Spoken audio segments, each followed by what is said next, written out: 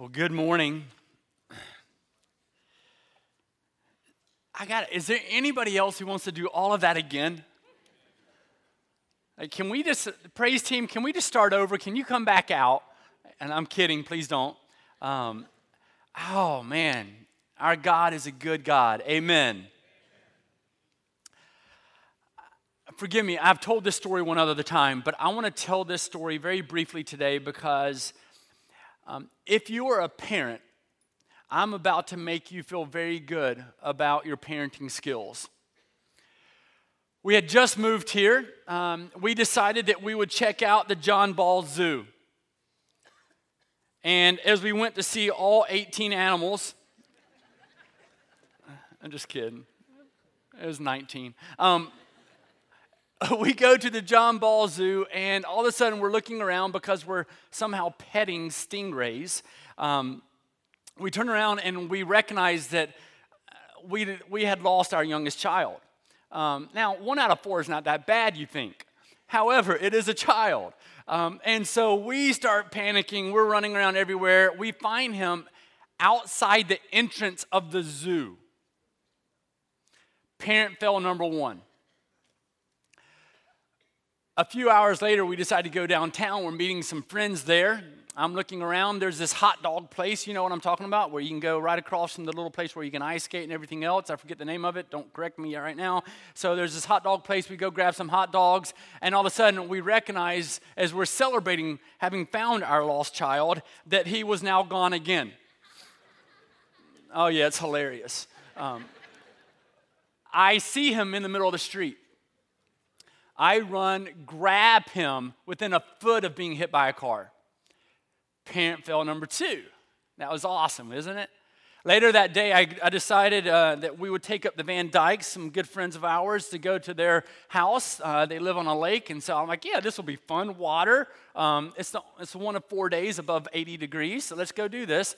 And so we go out there. We're sitting there, and I'm engaged in conversation, and once again, we recognize that we had lost the same child again. My friend had looked over, and Bennett, our now 6-year-old at the time, 2.5-ish, was face down in the water.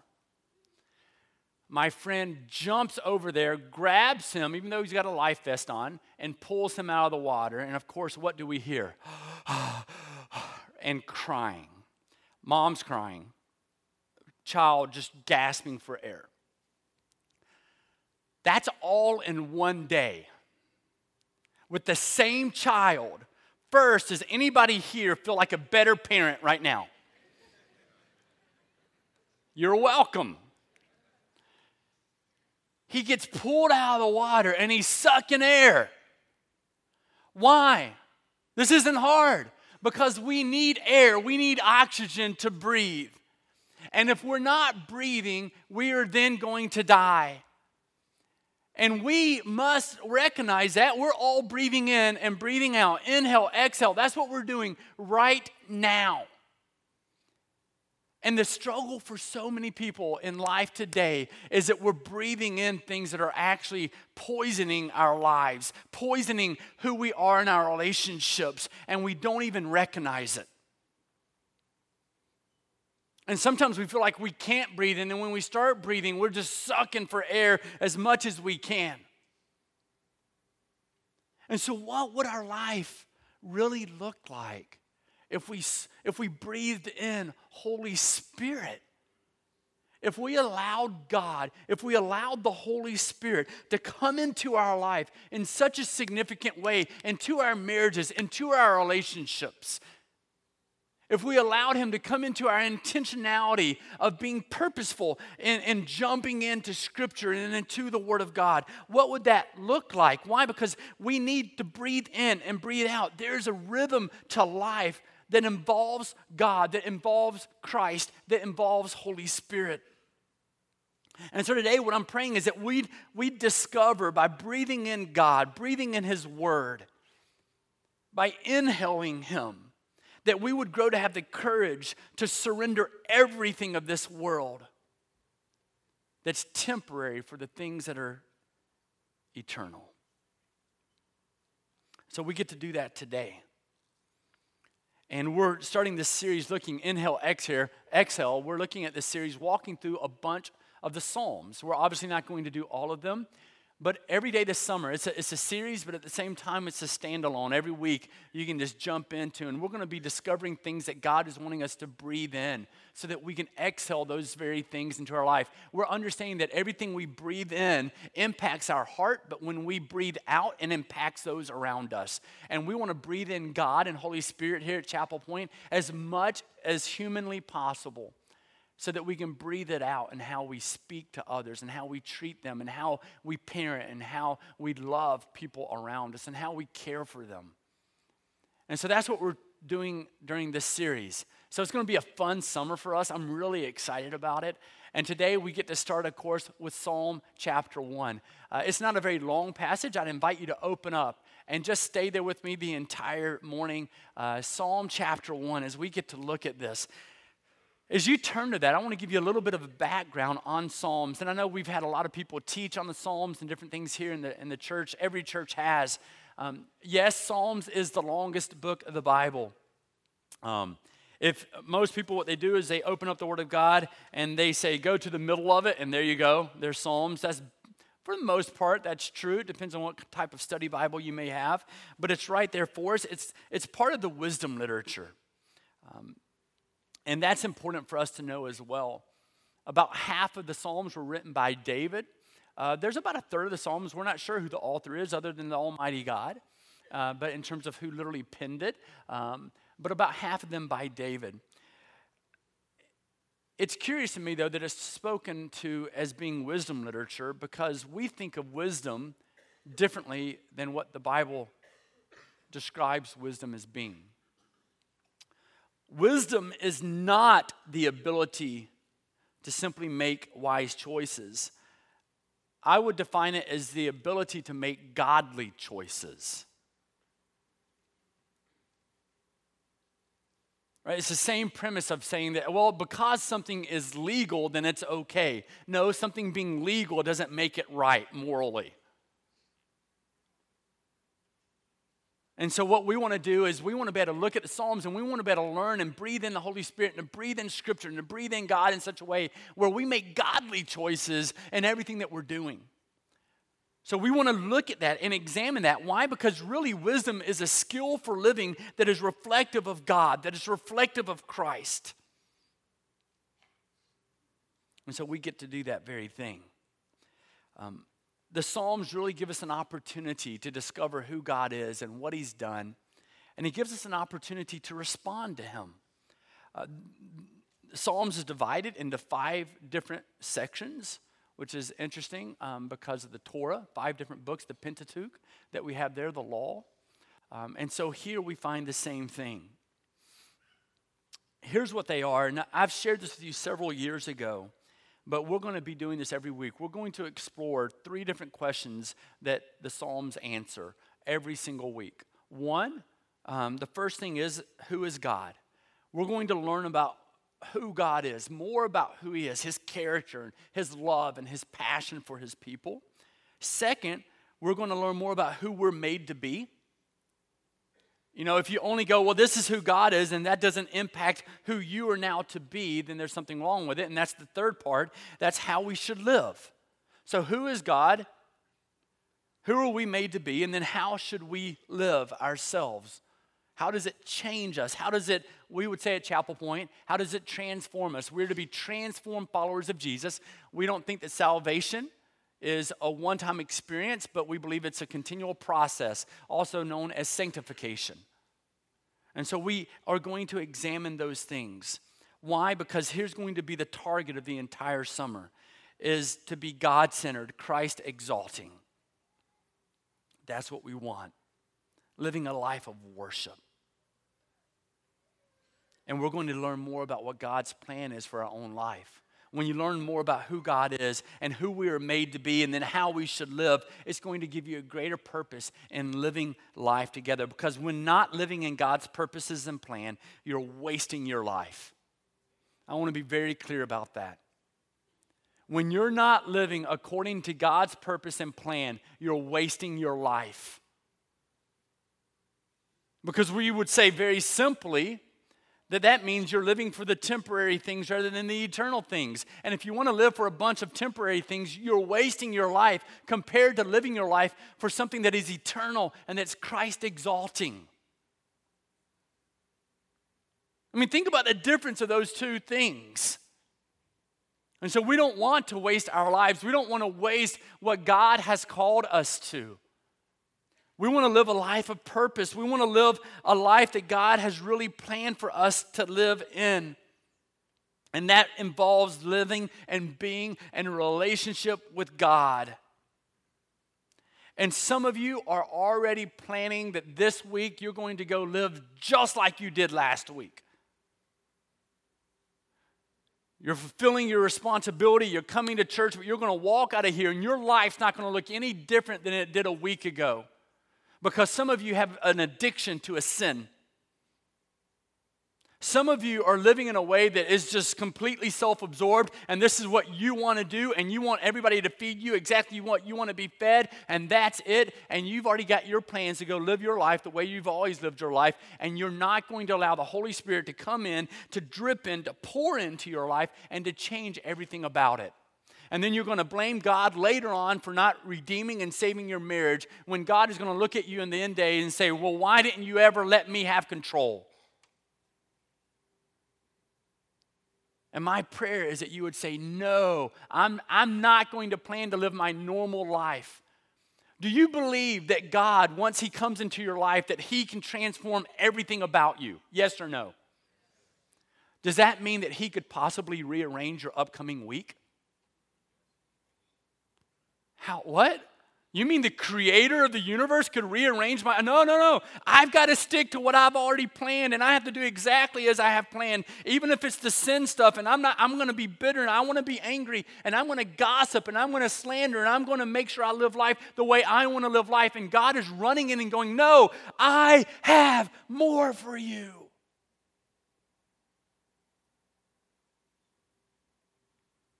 He has more for you.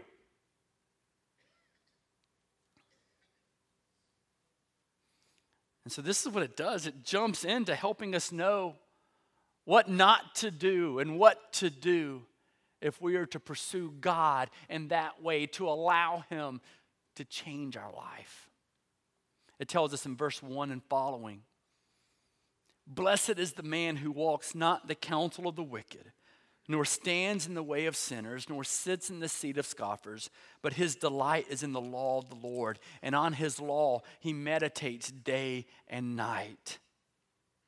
He's like a tree planted by streams of water that yields its fruit in its season, and its leaf does not wither, and all that he does, he prospers. Now, we already know the general meaning of the word Torah. I mentioned that before. Is instruction or teaching.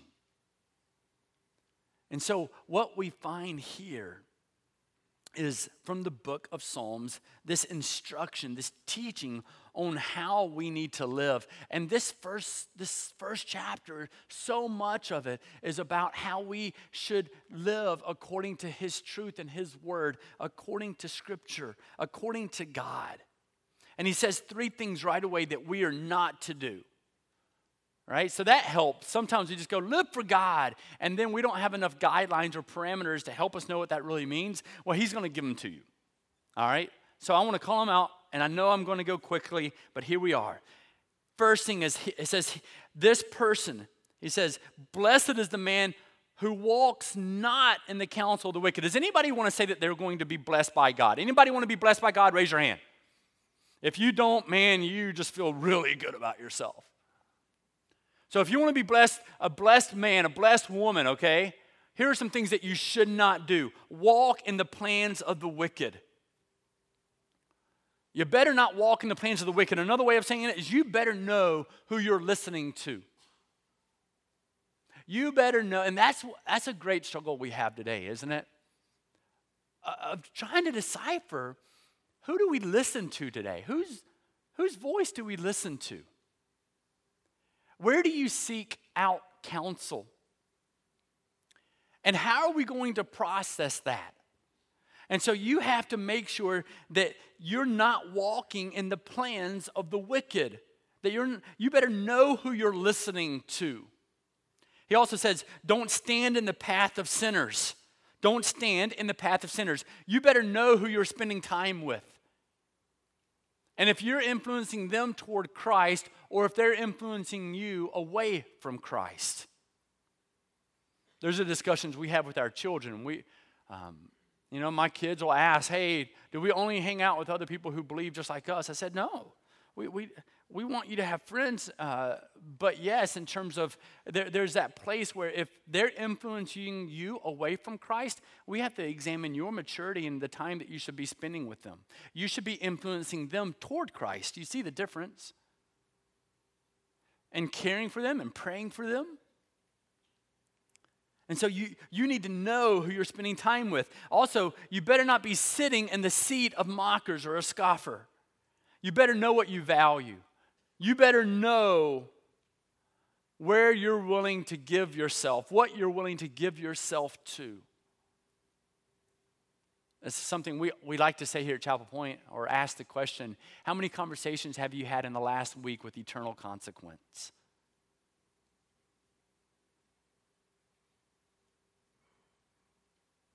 It makes you go, wow, what am I giving value to? What am I listening to? Who am I spending time with? And so we instead want to be blessed, and the blessed person's delight is what? It tells us it is in the law. It is in the Lord's instruction. It is in His teaching and listening to it.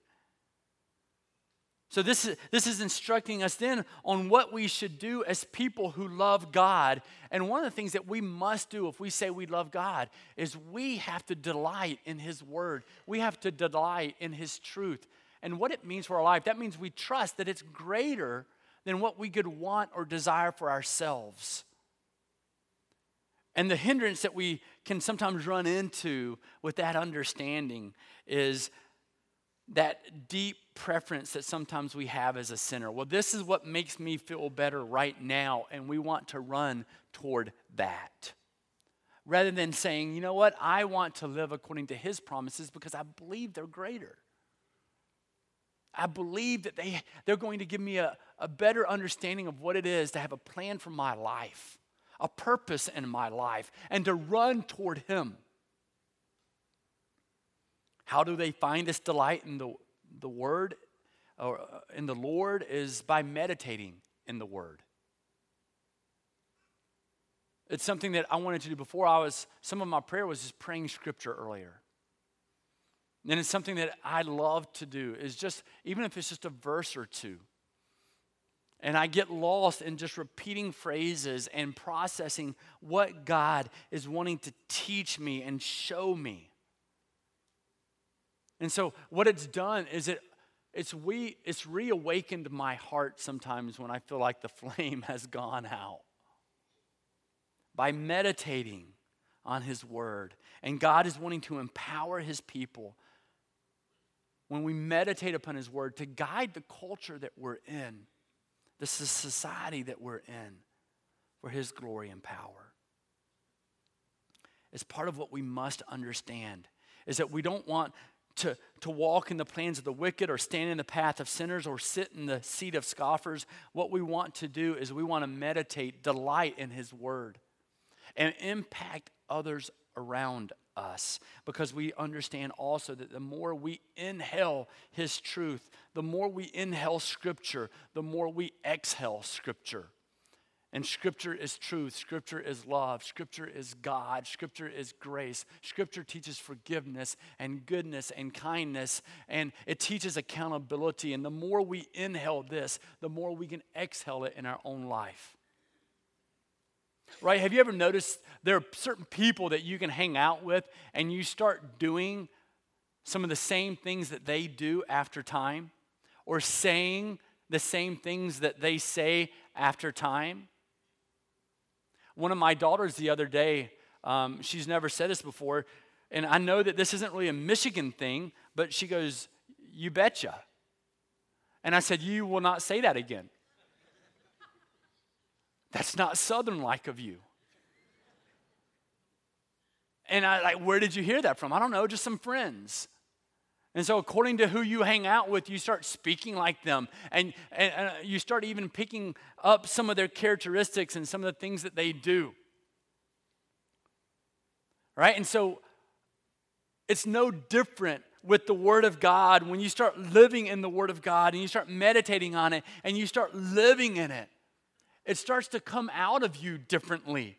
You start to reflect that. Listen, it's not complicated. The reason we struggle reflecting Christ is because we don't spend enough time with Christ. Because anybody you spend time with, you start to mimic. You start to act like in some way, some form, some fashion. I mean, I can show you that not only with my children, but I can show you that with anybody. Right? I get to spend joyous amounts of time with our staff here at Chapel Point. And I find myself doing and saying some things that they do. And I go, oh man, that was so Nathan Potter what I just said.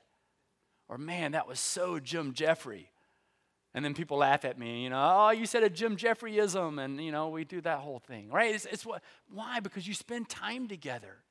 So you better know who you're spending time with. You better know if you're wanting to emulate who they are, and they better be reflecting Christ. And when you spend time camping out in the Word, meditating on it day and night, what it does is it starts to pour out of you. You start to exhale that every single time you breathe, when you speak, when you act. Because what it's doing is you're allowing Scripture to shape you, to form you, to mold you. Are you allowing His Word to shape you and to mold you and to form you into an image that is reflective of the Almighty? Or do you want just enough of it to feel good for a moment and to go on your normal path in life? And yet we know the Bible is love, and the Bible is power, and it is renewal, and it is hope, and it is joy, and goodness, and kindness, and self-control, and righteousness, and holiness, and passion, and zeal. It's all of these things. And if we're not portraying, if we're not projecting those things in our own life, the question must be asked, are we inhaling those things to begin with? Right? When our children were growing up as babies, you have all those little things of baby food. I should have bought into Gerber, right? And our oldest loved the sweet potatoes and the carrots. Right? Just loved them. So I even tried them once. I was like, man, it's got to be good. So it wasn't. But he kept eating them. And so I was like, fine, I'll just keep feeding him sweet potatoes and carrots. Literally, his complexion changed. He turned a bit orange. Literally. Like, this is literal. Anybody else? You know what I'm talking about? Yes, you know what I'm talking about. See, there are other bad parents in here. He's turning orange. And I looked at him one day because my wife said, honey, come here. Yes, ma'am, what's up? Something's wrong. And he was orange. And she was a little panicky, I won't lie. She's like, if you draw black lines on him, he'll look like a pumpkin. Like what? It's because that's what we were feeding him, and that's all we fed him. So I threw in some applesauce, and it helped. But it's what you inhale, what you bring into your body impacts the way you look and the way you treat others and the way you speak. Are you inhaling the Word of God? The ones who struggle so much in jumping into the Word, I have to say, I think one of the primary reasons why is you probably don't understand the fullness of what God really did for you because it's so awesome.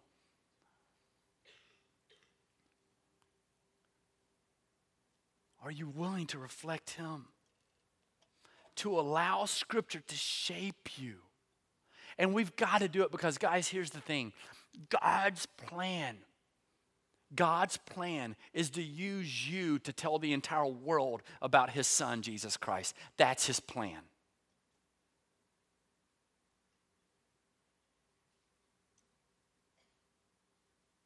That's God's plan, is to use every one of you to be an instrument to speak his love and his truth and his power to the entire world. And so if we're not inhaling him, it's going to be awfully hard to exhale him.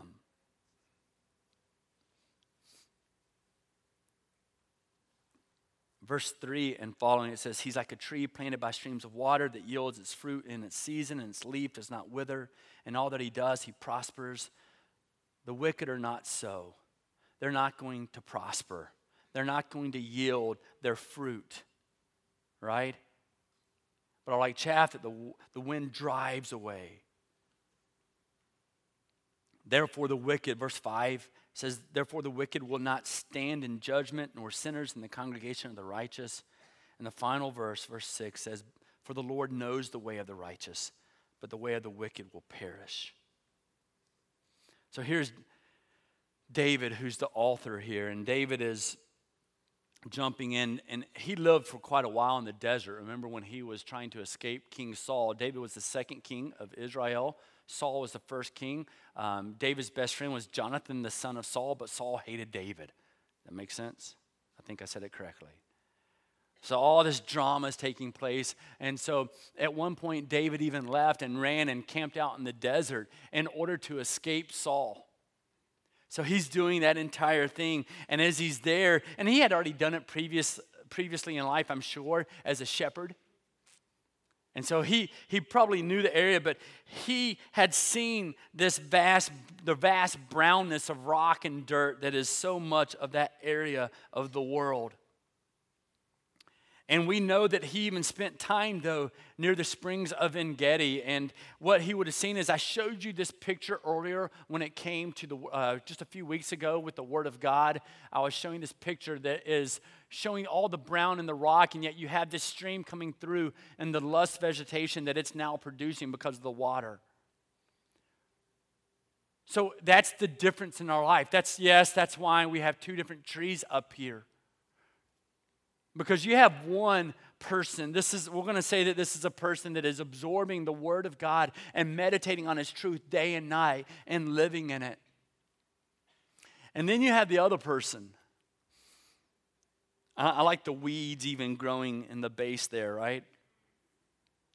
And there's some greenery to it, but I don't know anybody who's going to go to a nursery and look at these trees and go, oh, I want that one. Right? Nobody's going to go, this is me.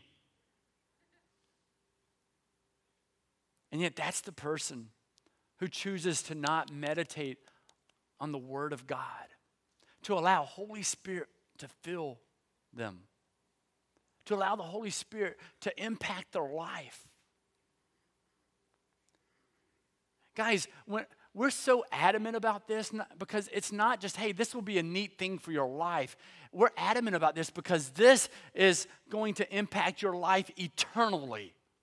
That's why we're so adamant about it. Our goal is to produce more of these, not these. Our goal is to allow people to have their roots so entwined and entangled in the lushness and in the beauty of the streams of the Word of God, the streams of life, that your life takes hold in a way it's never done before.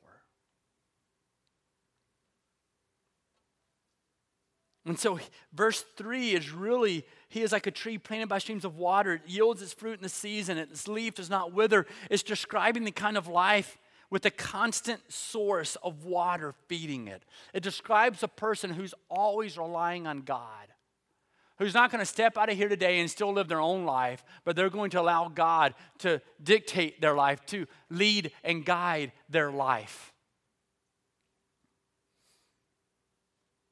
And we have to make that choice of what we're willing for God to do. In verse 4, 5, and 6, the remainder of this chapter, it warns of the person who doesn't do this. It warns and it lets you know that if you don't want to look like this, but you want to look like this, it warns of things that you better not be doing. Even the first verse did that, right? Don't walk in the plans of the wicked or stand in the path of sinners or sit in the seat of scoffers. It tells us that. But then he also says, listen, in direct contrast to the blessed person, verse 5 says that they're going to be able to then come forward, and the wicked will not stand in the judgment, nor sinners in the congregation of the righteous. He lets us know that the way of the righteous is to allow God, the Word, Scripture, to impact you completely all the time. It says the Lord knows the way of the righteous, but the way of the wicked will perish. The way of the wicked will perish. The way of the wicked will perish. I think my question is, what's the next step for you to jump into His Word more, to inhale that more so that you can exhale His goodness? What do you have to do? Maybe it's starting to pray over Scripture the way I did earlier in the service. And calling out those things over and over. What I found, maybe I'm just a bit stubborn at times, and I need to repeat things over and over so that it'll kind of impact my heart. It's kind of like allowing it to weave its way through all the messed up parts of me internally, and so it can get to my heart and really make a difference. And so I need to do it all the time. All the time I have to sit in that. And I have to practice meditating and reading the Scripture, and I need to do it. I'll go ahead and I want to encourage you this week to read Scripture aloud. There's something about it. That's why even when I do creative things in leadership, I ask people, instead of using a computer, I give them paper and pencil. There's something about our mind that triggers more creativity and more openness when we're writing it out. And so I found the same thing when I call out Scripture. When I can say it aloud, and sometimes people hear me and they go, who are you talking to? I'm like, don't worry about it. It's okay, though. Because it's impacted my heart. But here's a passage. If you would, take out this card. Everybody has the card. It came in your bulletin. We're asking for everybody here to memorize this passage this summer. We're not going to give you one every week. I already had somebody ask me that. Are you going to give us one every week? I could never do that. No, we're not. We're going to give you just this one. And for the really mature believers, we're asking for you to memorize Psalm 119.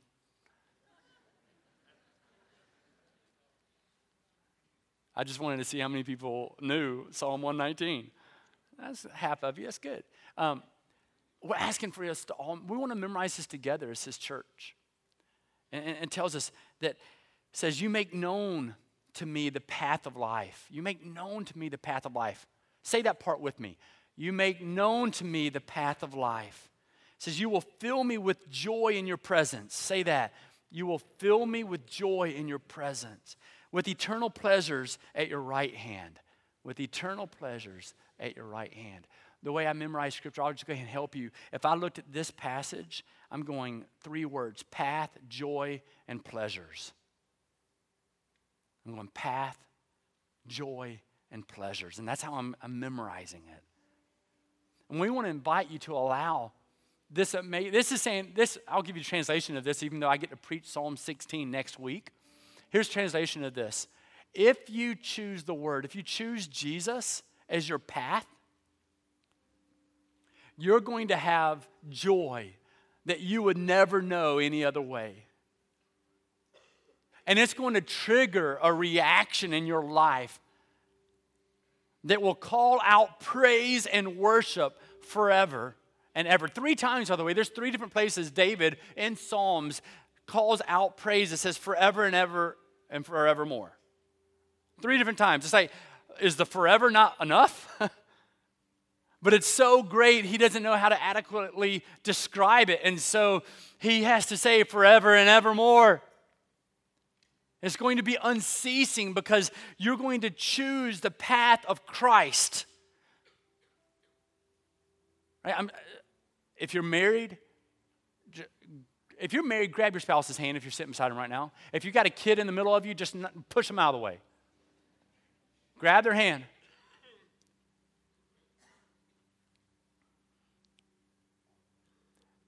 Right now, you can just squeeze each other's hands and say, just think to yourself, we will choose the path of Jesus in our marriage, no matter what. Make the choice. And you're going to choose that. And as a result, there's going to be a joy that just jumps into that life, that marriage. And it's going to lead to you just praising God. Not only forever, but forever and ever.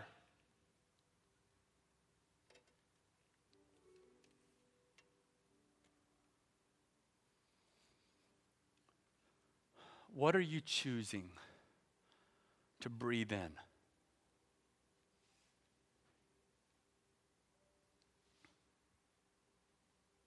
What are you choosing to inhale? And are you exhaling the joy of the Lord?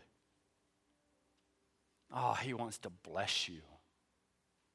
And He's telling you how you can be blessed. He wants to encourage you, and He wants to see you meditating on His word day and night. He wants to see you allowing the Holy Spirit to fill you. Will you allow Him to overtake your life? God, I come before you, and I thank you. God, awaken our hearts, awaken us, shape our emotions, shape our desires, shape our preferences. Awaken us, oh God, as we inhale you and as we also exhale you. God, shape us. Form us into your image.